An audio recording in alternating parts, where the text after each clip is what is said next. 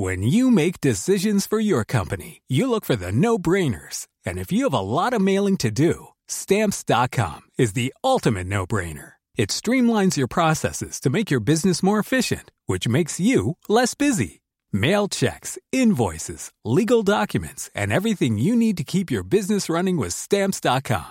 Seamlessly connect with every major marketplace and shopping cart. Schedule package pickups and see your cheapest and fastest shipping options from different carriers, with rates up to 89% off USPS and UPS rates. And with the Stamps.com mobile app, you can take care of mailing and shipping wherever you are. Make the same no-brainer decision as over 1 million other businesses with Stamps.com. Sign up with code PROGRAM for a 4-week trial, plus free postage and a free digital scale. No long-term commitments or contracts. That's Stamps.com. Code PROGRAM. I'm Afua Hirsch. I'm Peter Frankopan. And in our podcast, Legacy, we explore the lives of some of the biggest characters in history. This season, we're exploring the life of Cleopatra. An iconic life full of romances, sieges, and tragedy. But who was the real Cleopatra? It feels like her story's been told by others with their own agenda for centuries. But her legacy is enduring, and so we're going to dive into how her story has evolved all the way up to today. I am so excited to talk about Cleopatra, Peter. Love Cleopatra. She is an icon. She's the most famous woman in antiquity. It's got to be up there with the most famous women of all time. But I think there's a huge gap between how familiar people are with the idea of her compared to what they actually know about her life and character. So for Pyramids, Cleopatra and Cleopatra's Nose, follow Legacy now wherever you get your podcasts. Or you can binge entire seasons early and ad-free on Wondery Plus.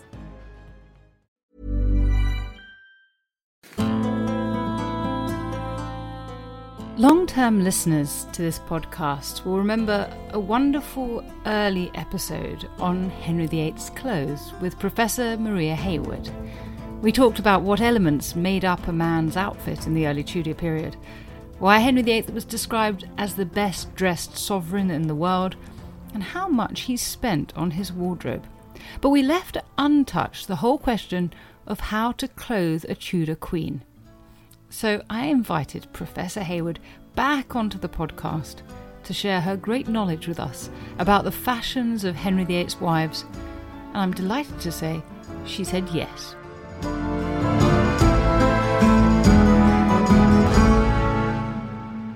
Professor Maria Hayward holds a chair in early modern history at the University of Southampton and is the author of many books, including the absolutely gorgeous and vital book Dress at the Court of Henry VIII.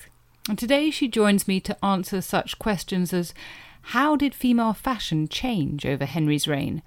Did foreign queens influence English fashion or adopt it?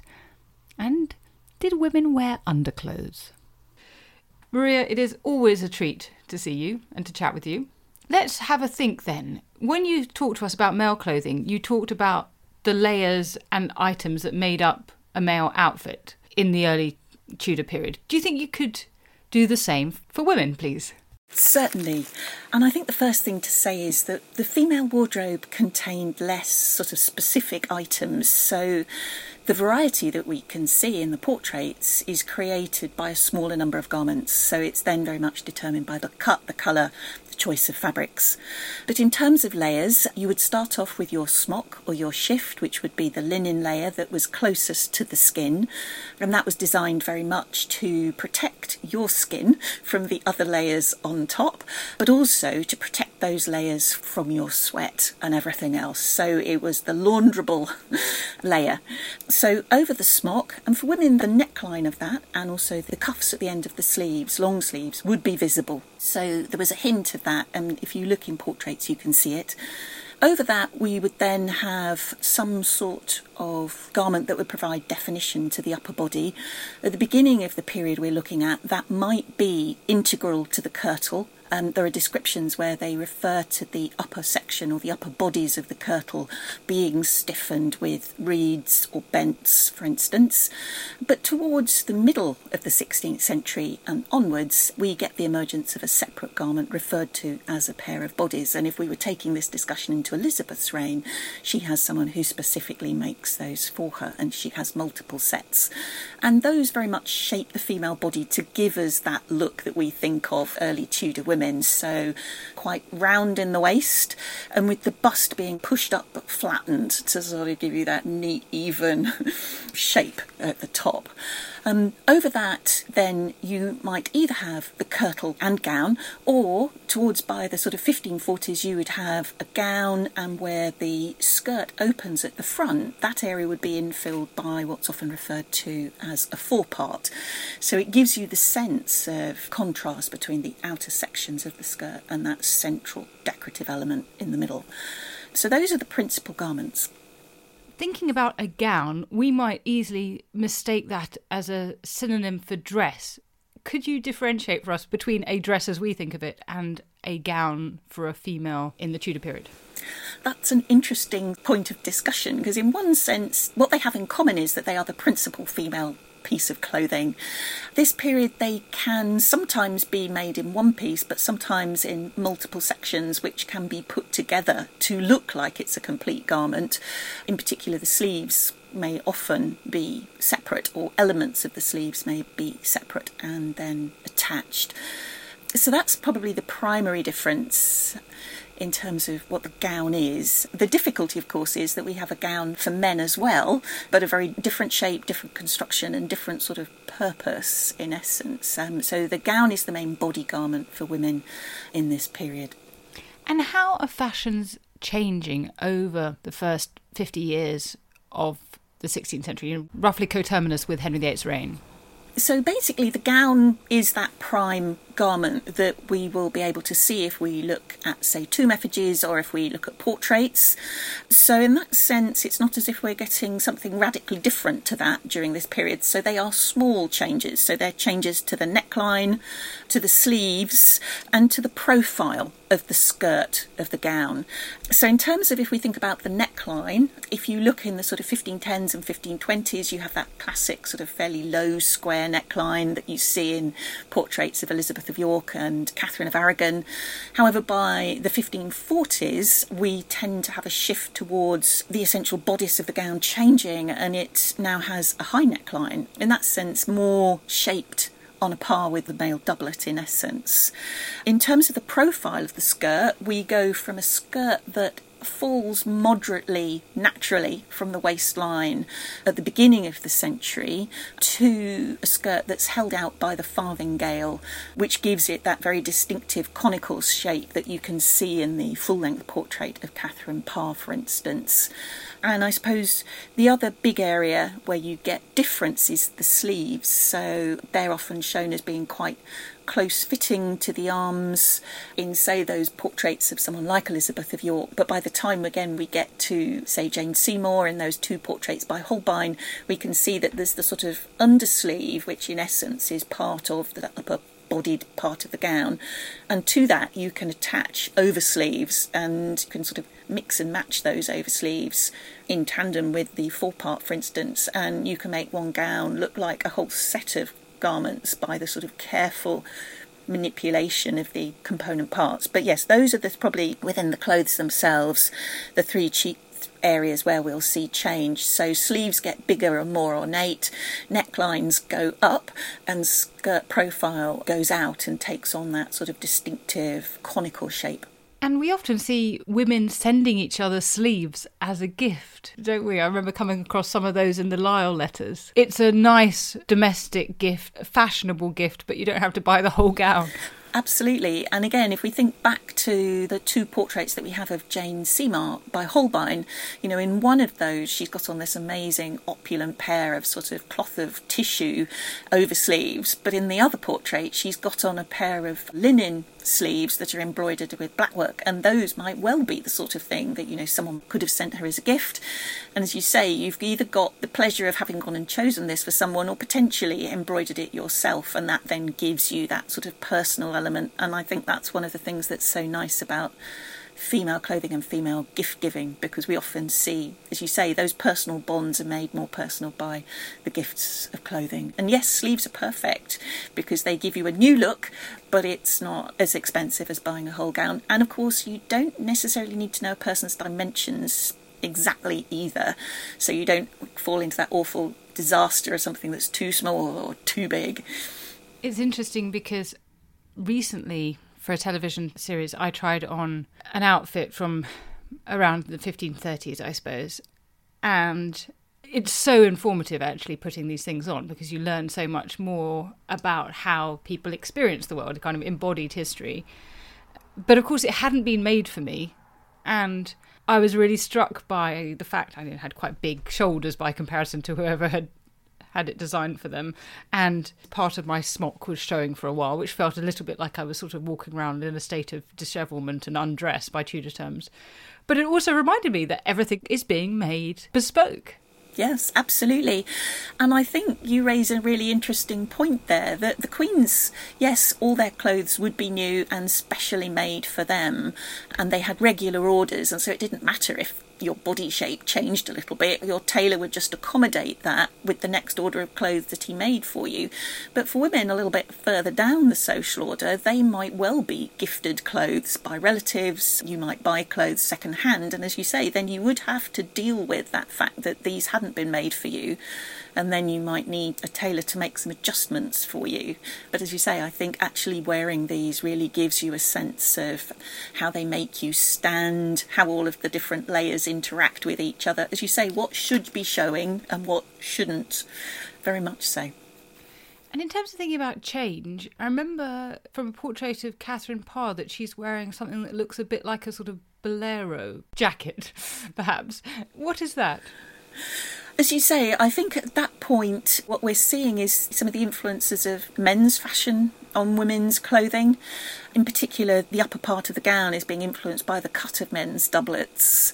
And this, of course, provoked quite a bit of critical comment, especially from the clergy and those sort of more Protestantly minded, of the fact that, you know, this was inappropriate, that women should not be encroaching on the male preserve, and the fact that they were looking like they were wearing something that derived from male fashion was a thin end of the wedge in terms of that behaviour. That's really interesting, because it is in the same portrait where she's wearing a bonnet, a sort of male flat cap for those who are thinking of 18th century bonnets. And so is there something quite radical that she's doing there by this clothing? Yes, we're definitely seeing a sense of her personality in that sense. You know, at the time they very much spoke that she made full use of the opportunities to her as queen consort. Yes, she isn't necessarily being pigeonholed into the classic sort of feminine view of what clothing should be like. And interestingly, we get it again in later periods. So, for instance, Henrietta Maria is criticised for wearing what looks like a very masculine style doublet with the big sort of felt hat with the feather. And again, this was seen as further evidence of her overstepping her boundaries. You know, maybe she was sort of in charge in the household. Now, one question I am intrigued by is, did women wear undergarments? Not as such. So the smock is the undergarment in essence, and for many women they would have worn it during the day and then they might well have slept in it at night. In terms of whether they had sort of drawers or knickers or any of those sorts of items, in most cases the answer is no. We know that Venetian courtesans wore them and that this provoked much comment, and they were seen as, you know, very daring, very shocking, and of course because they would wear them in such a way that displayed the legs. And so, you know, I think that whole point about women's bodies are shrouded in clothes in this period, and legs in particular are absolutely concealed.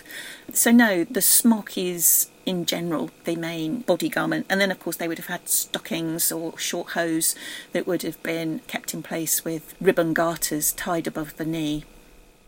The reason I asked about the undergarments is I remember some discovery a while back, somewhere in Germany, that they had sort of dug up something that looked a bit like a bra. Yes. They were really, really interesting, and they sort of changed the sense of what early modern underwear looked like. But certainly you don't get a sense of payments for anything remotely resembling that in the Great Wardrobe accounts. So they were not on the Tudor list, I'm afraid. How interesting. And how interesting that it's payments that can show you that, account books. And thinking about Henry VIII's queens, do we see differences in fashion from those who have spent their formative years abroad? So Catherine of Aragon, Anne Boleyn, Anne of Cleves. Are they bringing new fashions to the court, and do they keep wearing them, or do they drop them quickly?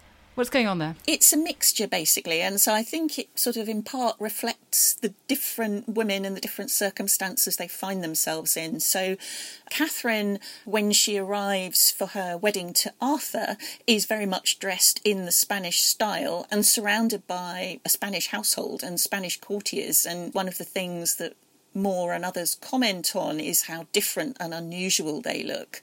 In that sense, it was quite typical that European brides would arrive in the clothes of their homeland, and that they might well often wear them for the wedding, but pretty soon afterwards they would then adopt the style of the country that they're marrying into. And certainly I think that's what we see with Catherine. One of the things they do comment on is the fact that the women are wearing the farthingale, and so she's often associated with introducing the farthingale into England. She's often associated with the introduction of black work. I suspect in the case of, say, black work, I doubt it was her specifically as such. And all the comments that you see from English writers are fairly negative on the subject of the otherness of Spanish dress. And so she will adopt an English style fairly soon after her marriage to Arthur. What's interesting is once she's married to Henry, she continues to wear what in essence would look like English court dress, but on occasion, so for instance when she goes to the Field of Cloth of Gold, she will wear elements of Spanish dress or complete Spanish dress as a means of sort of just pointing out that there's more than England and France, in essence, in the European situation at this point, keeping a reminder of Spanish interests. In terms of Anne Boleyn, she is very much seen as promoting French style, and some of the older dress history books suggested that she was the one who brought the French hood, for instance, in particular. That's sort of been challenged, and in particular you can see examples of these much earlier. In particular, you might well associate them with the marriage more of Henry's sister Mary to the King of France, where we might well be seeing that interchange between the English and the French courts. However, what you can say about Anne is that she was certainly regarded as being very elegant in her dress, and it was commented upon when she returned to England, and that in addition to her wit and her personality, that yes, her appearance was markedly different to Catherine, and certainly you see her playing on those French influences. So for instance, engaging with the French ambassador, so he takes a key role in her coronation procession and things like that. So again, yes, I think aspects of what is synonymous with French style sort of permeate the way Anne presents herself, and it allows her, I think, to set herself up as a rival to Catherine, and also, she isn't of royal blood, but she can present herself in a different sort of guise. She's sort of trying to find a way of making herself a legitimately different queen consort to Catherine. And some of the commentary that we have around Anne Boleyn's clothes are in that comparison of the gable hood, the one that looks, I always think, like a little birdhouse and is covering up all the hair, and the French hood, which is showing off a bit of hair. Anne is slightly more sexy in terms of the clothes she's adopting. Absolutely. I think there was a generally held feeling that the gable hood was the least attractive piece of female headwear in Europe. And as you say, it's sort of frumpy and actively covering the hair. And while on the one hand that was part of its function, I think it is very interesting that, as you say, the French hood allows you almost as a married woman to have your cake and eat it. The hair is officially covered, but you are still showing a little of that hair, and it is a much more feminine, smaller, attractive item. Absolutely. And Anne of Cleves, when Henry's ambassadors went to the Cleves court, they complained that they could not make out Anne of Cleves and her sister's figures because what they were wearing was so sort of horrendous. So German fashion clearly wasn't very popular in England. No. And of course, the reply of when they make that is, well, they were sort of saying, well, would you see them naked? And you almost get the feeling that the English ambassadors were saying, well, yes. It reminds you of that list, doesn't it, that Henry VII draws up when he's looking for a prospective bride. And he talks about the fact that he wants them to check that she's not wearing high heels so they know what her genuine height is, and, check the teeth and look at the figure. And there's definitely one comment about, and just check that the bust is, attractive. But I think it then highlights what English women were wearing at the time. That was when we still had low square necklines, so you would have had quite a lot of bare neck and chest on display, and depending on how much bust you had.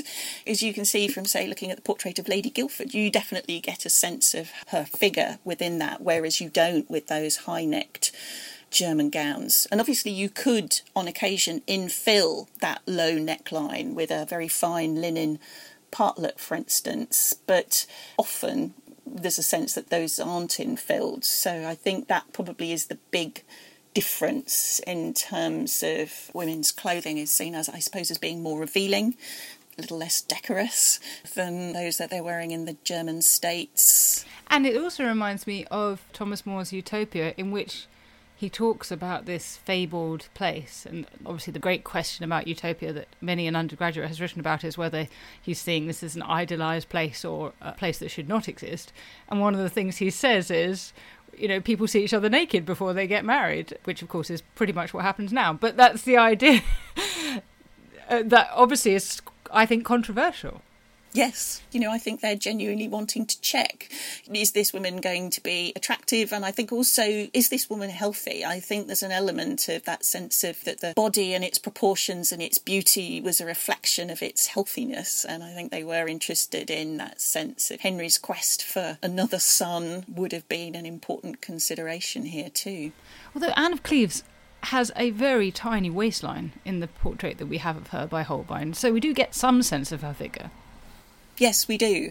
And again, that's one of the things that's quite interesting in terms of the way that those sorts of pairs of bodies worked. That, if you think of a modern uncorseted woman and you sort of took a slice through, there's a sort of an oval shape, aren't they? Whereas, yes, they were corseted into this round shape, which makes the waist look much smaller from the front. It might not give you a smaller waist measurement overall, but definitely when you see the woman front on, you get a sense of a small waist. That's really interesting.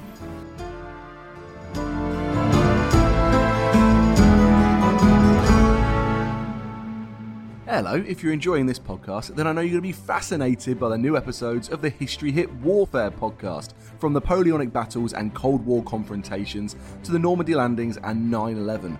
We reveal new perspectives on how war has shaped and changed our modern world.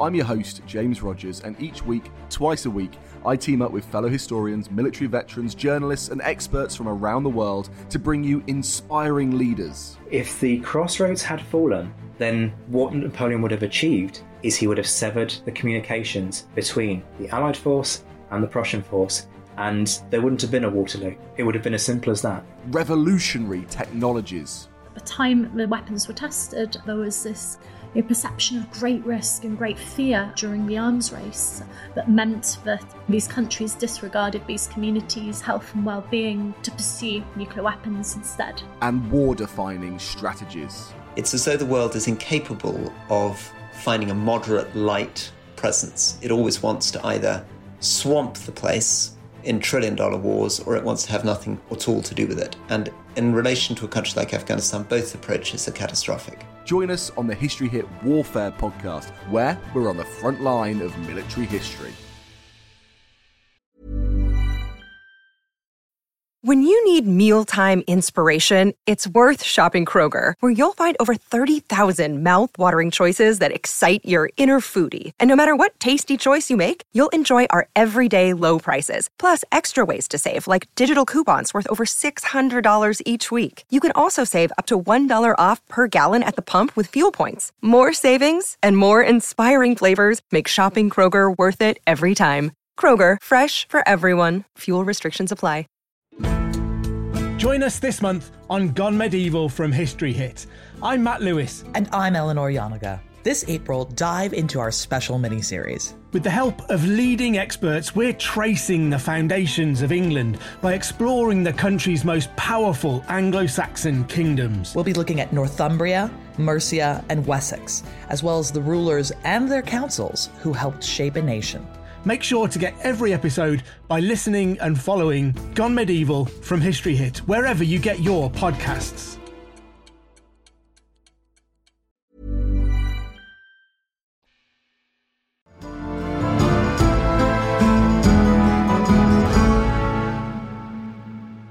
So, do you think that we should think about the relationship between clothing and identity when we're thinking about the Tudor queens? Absolutely. Clothing can reveal a lot of things about an individual. In that sense, they are dressing to promote themselves as Queen Consort. I think they're making some very specific statements about the status of that role.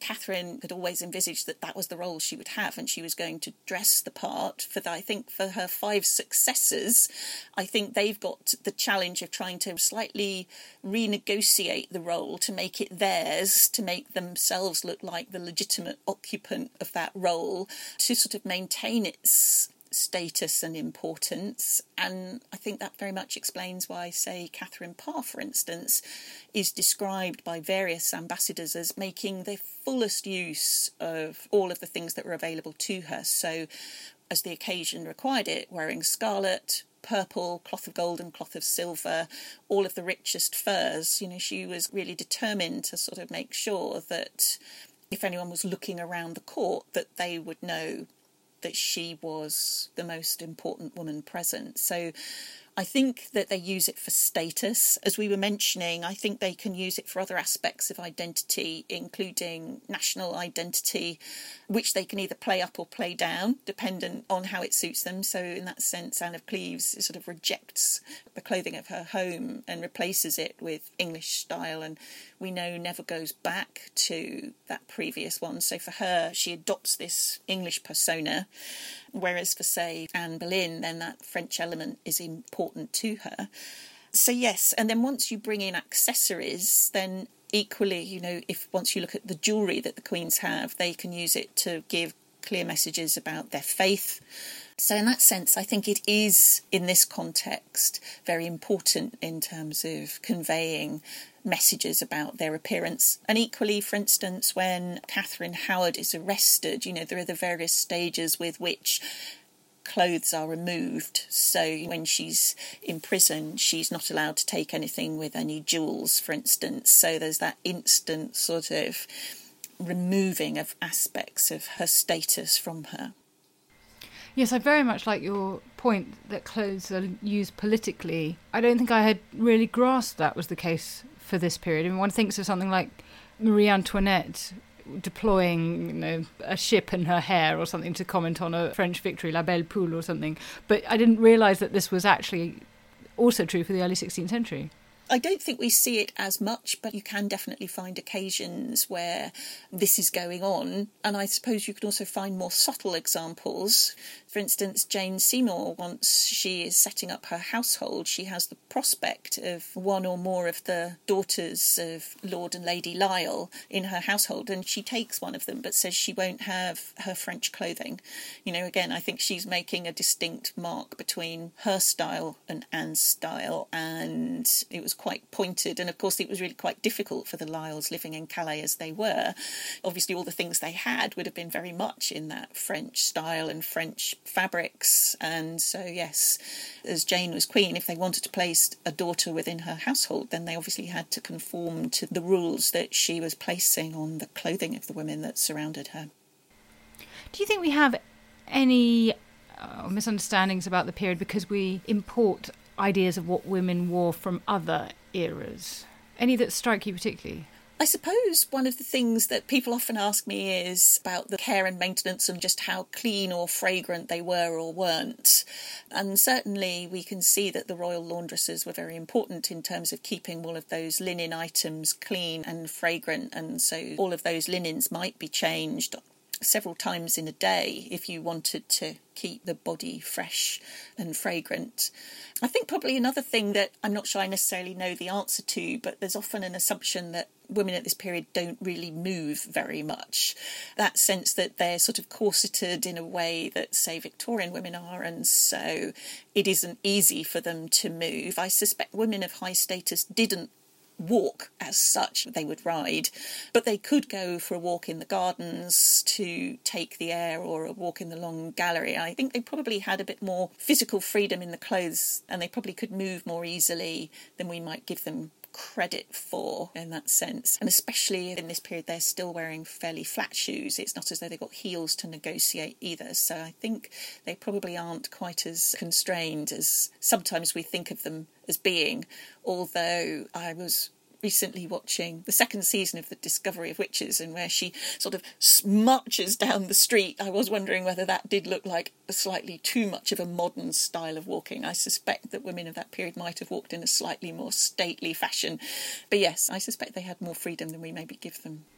It's so interesting, isn't it, in thinking about clothing and movement. I remember I did a drama GCSE once, and I remember being told to turn up one day wearing red lipstick and a high-collared white shirt, the collar up, a pencil skirt and high heels. And the whole point of it was to explore. Then we had to try and eat a sandwich, without getting lipstick all over it. And of course you move differently when you're wearing a pencil skirt and high heels. You could basically just totter, and you keep your head up if you've got a high neck and all this sort of stuff. And it was just to play with this idea of clothing. And it completely changes how we can think of women in the period. Another thing from my own experience, but just having tried on these clothes within the last few months with Brigitte Webster, and I discovered that we couldn't easily walk one behind another. We could walk next to each other, but because of the train being so great, you can't really talk if you're one behind each other. I mean, I wouldn't have ever thought that. Yes, there's a lovely comment about Elizabeth I, where when she's wearing one of the big French, so the round farthingales, and that she could use it to keep people away.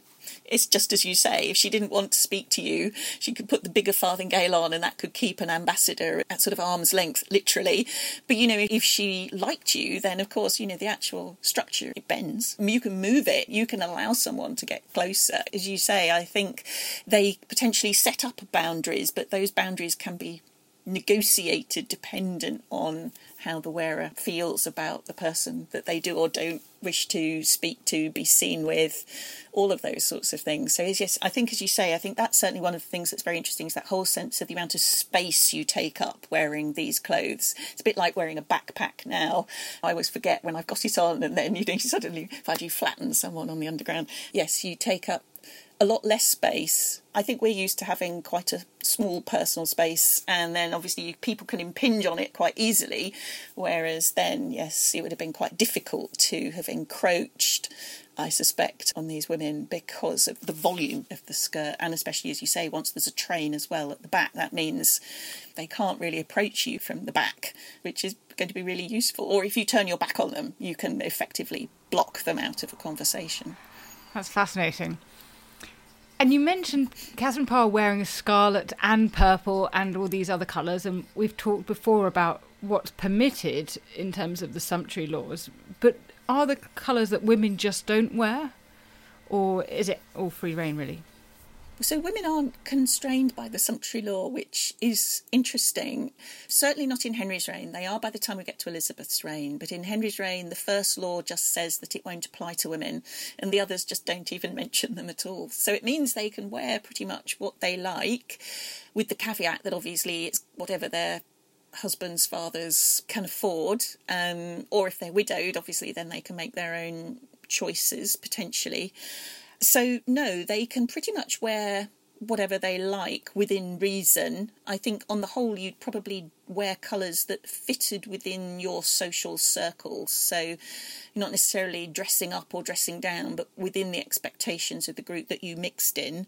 And that would be similar to men. Certainly if we look at the colours that Henry had, he had a huge spectrum, so I don't think we're going to find his wives wearing anything that's different. On occasion we find them wearing the same colour to make a point.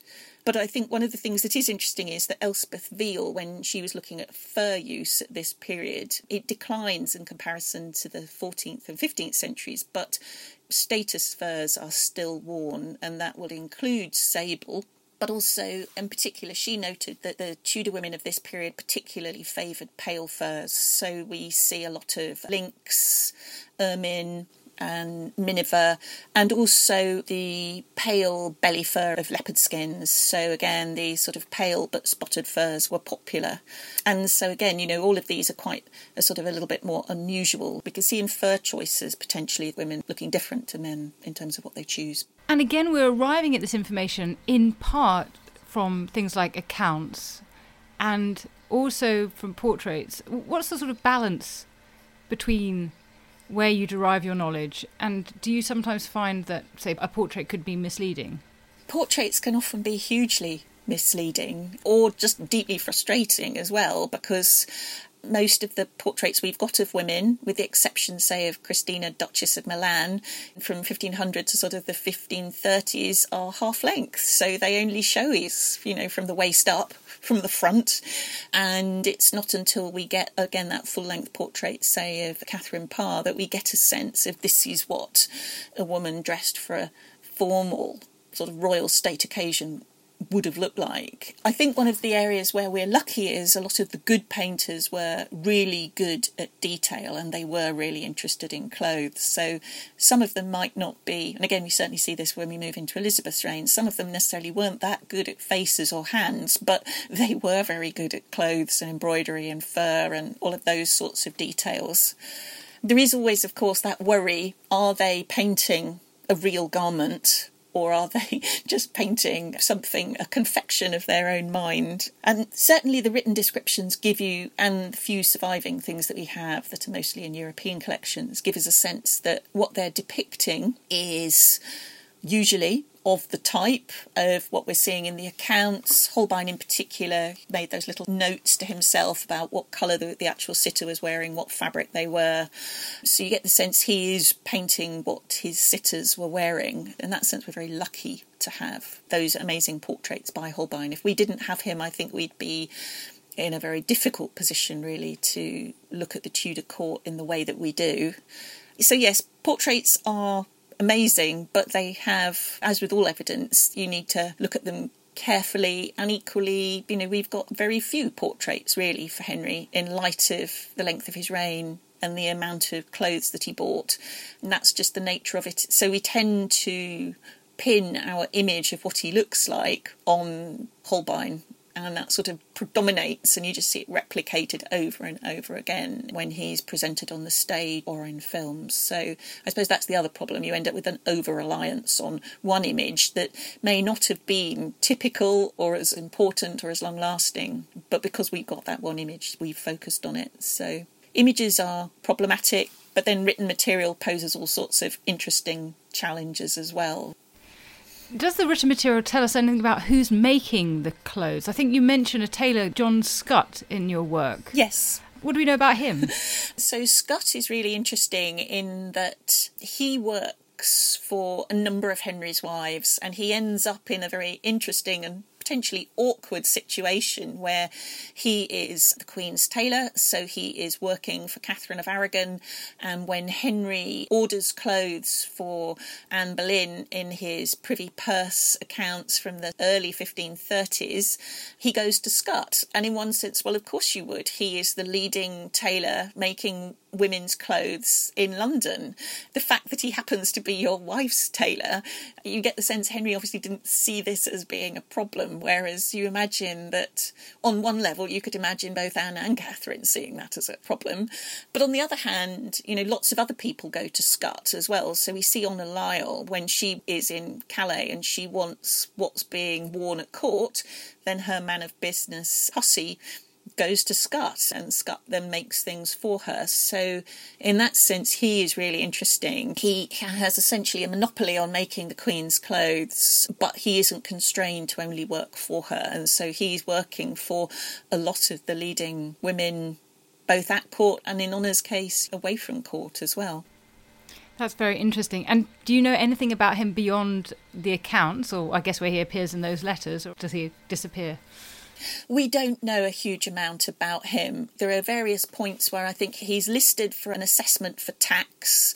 So he's actually really quite, not surprisingly, because of the job he's got, he's well paid and he's really quite wealthy. So in that sense, it demonstrates, like other of the royal craftsmen and women, that working for the Crown at this point, even though the Crown might not always be as prompt a payer, it is likely to be a route to your social advancement, because you're going to have a good business and you might get some sort of perquisites in terms of, marriages for children and those sorts of things. So we don't know a huge amount about his private life, other than he works, I think, for almost all of Henry's wives. And so he is one of the sort of continuities that runs through the households of these women. I suppose the other thing that's of interest is that here we still have men making women's outer garments, but the linen items were predominantly made by women, both for women and for men. Anne and Catherine and all of the others would have had their own seamstresses, although equally that, of course, was one of the areas where the Queen consorts would often make shirts for their husband. That was seen as one of the wifely duties. And again, we see that competition between Anne and Catherine. And do we know anything about who's dressing women? Because this experience of having put clothes on is I realised you cannot do this alone. You can't dress yourself. No, you certainly can't. And I think that just because of the sheer weight of the items, especially those sort of fur-lined items, you would have needed quite a few people to help you. So no, unfortunately, we don't have anyone who is listed as being in the position of dresser, for instance, as we do sort of later in the 17th century. So it would have been the women of the Privy Chamber that would have helped dress the Queen, so that the officers of the wardrobe of the robes, who actually looked after the clothes on a daily basis, so packed them, brushed them, made sure they were in the right place, those would have been men as they would have been in Henry's household. But whereas the yeomen of the robes would bring the clothes to the door of the King's Privy Chamber and then might well assist him to get dressed along with the gentlemen of the Privy Chamber, obviously that does not work where you've got a queen. And so we would see that they presumably would have brought the things to the door. They may well have done the airing of them, and then they would have handed them over to the women of her household. And as you say, probably for the more complex garments, and or if they were in a hurry, she might well have, I would expect, sort of 2 to 3 people helping her dress.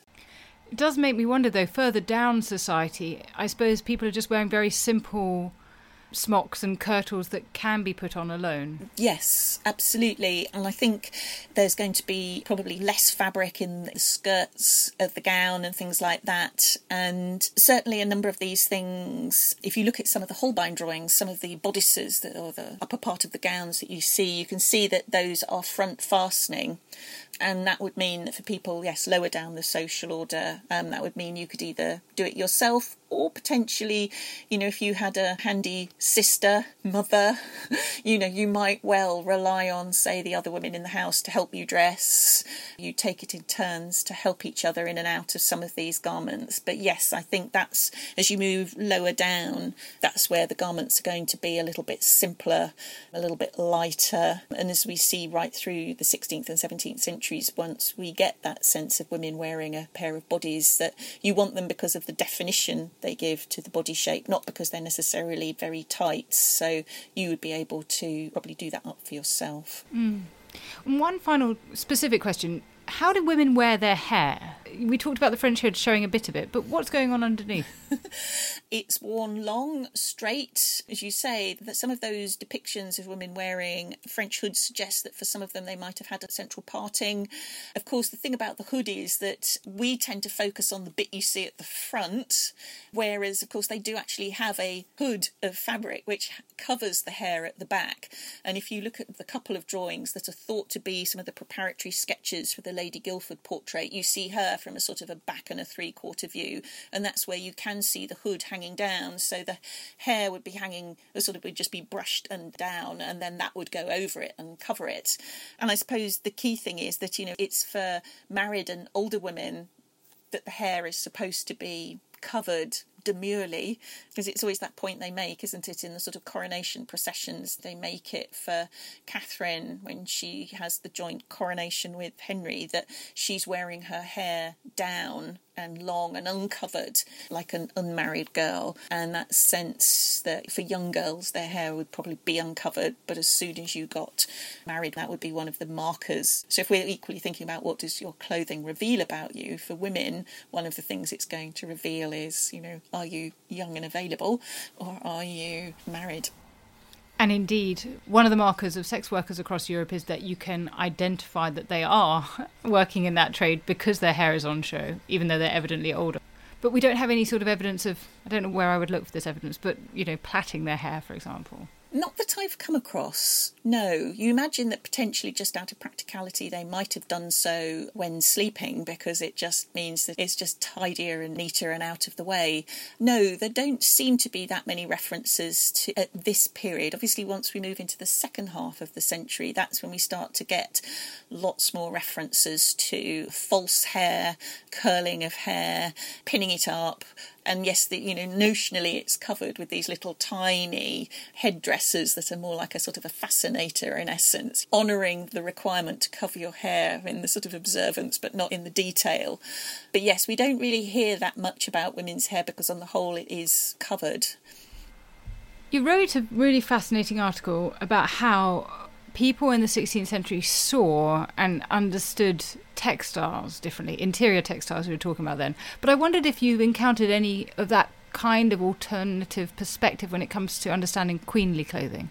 I suppose we do see some negative comments about clothing of Henry's wives, and certainly I suppose if we look at some of that later material that's produced after Anne's death, for instance, some of the Nicholas Sander material where he's commenting about the fact that the clothing is used to cover a goiter and whether she has an extra finger and all of those sorts of things, and whether the clothing is used to conceal these sorts of problems.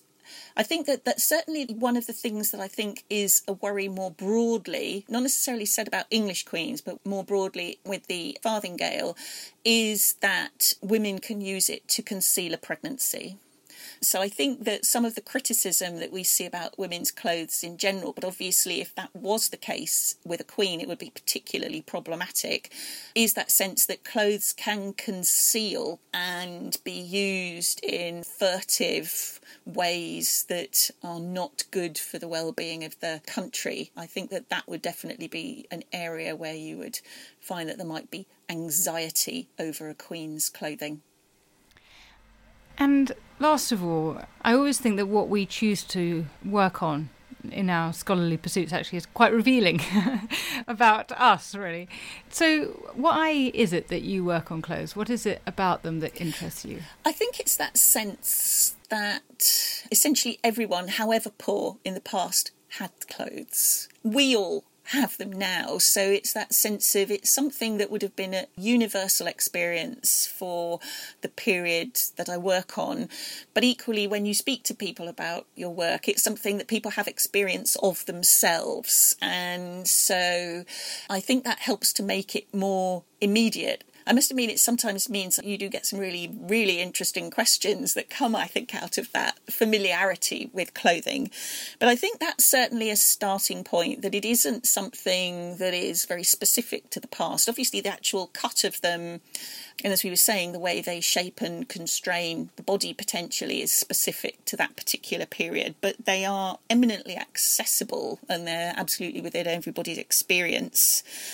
For this period, I'm very interested in the whole idea of what is fashionable and how do we market, and it isn't quite like the sort of fashion system that we get by the 17th or 18th or 19th centuries. And in particular, this idea that you can self-fashion, that you can make yourself into something and appear as something that you either are or potentially are not. And that, of course, then poses the challenge when you're looking at the evidence that you have. You're seeing someone or getting a description of someone dressed on a particular day? Do we take this as indicative of what they always did, what they did for a particular event, as we were talking about, maybe dressing for a particular occasion? So in that sense, you can draw conclusions. You can never really be too concrete about them. They always leave you that what if sort of question, which I think is interesting. They can be a bit chameleon-like. People can put on one thing in the morning and then have changed in the afternoon into something completely different. If Anne was, say, out hunting with Henry in the morning and then they were attending a revel in the evening, she would be dressed incredibly differently. Does that make her a different woman?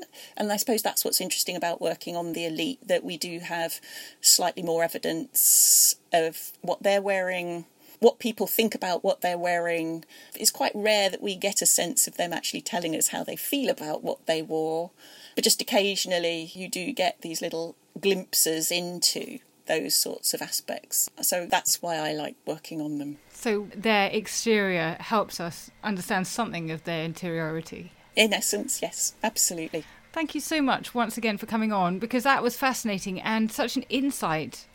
And I am tempted to hold you to say, well, can you come back and talk about the late 16th century, maybe the early 17th century, maybe the late 17th century? This may be a series. That would be lovely. Oh, well, you're very good. I feel like I'm putting pressure on you. No, it would be a pleasure. Thank you so much for your time. This has just been fascinating.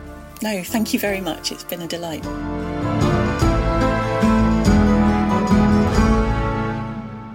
Before we finish, thank you so much for your support. We're just about to hit 1 million downloads since launching 5 months ago. I couldn't do it without you. I'd be very grateful if you'd subscribe to Not Just the Tudors, and if you'd rate and review it on your podcast platform of choice. When you need mealtime inspiration, it's worth shopping Kroger, where you'll find over 30,000 mouth-watering choices that excite your inner foodie. And no matter what tasty choice you make, you'll enjoy our everyday low prices, plus extra ways to save, like digital coupons worth over $600 each week. You can also save up to $1 off per gallon at the pump with fuel points. More savings and more inspiring flavors make shopping Kroger worth it every time. Kroger, fresh for everyone. Fuel restrictions apply. History is full of extraordinary people, the Tudors being just a handful. In my latest film on History Hit, we meet Bess of Hardwick and go inside the incredible house that she built, a house that defines the elegance and grandeur of the Elizabethan age, a house fit for a woman who climbed to the top of the Tudor social ladder.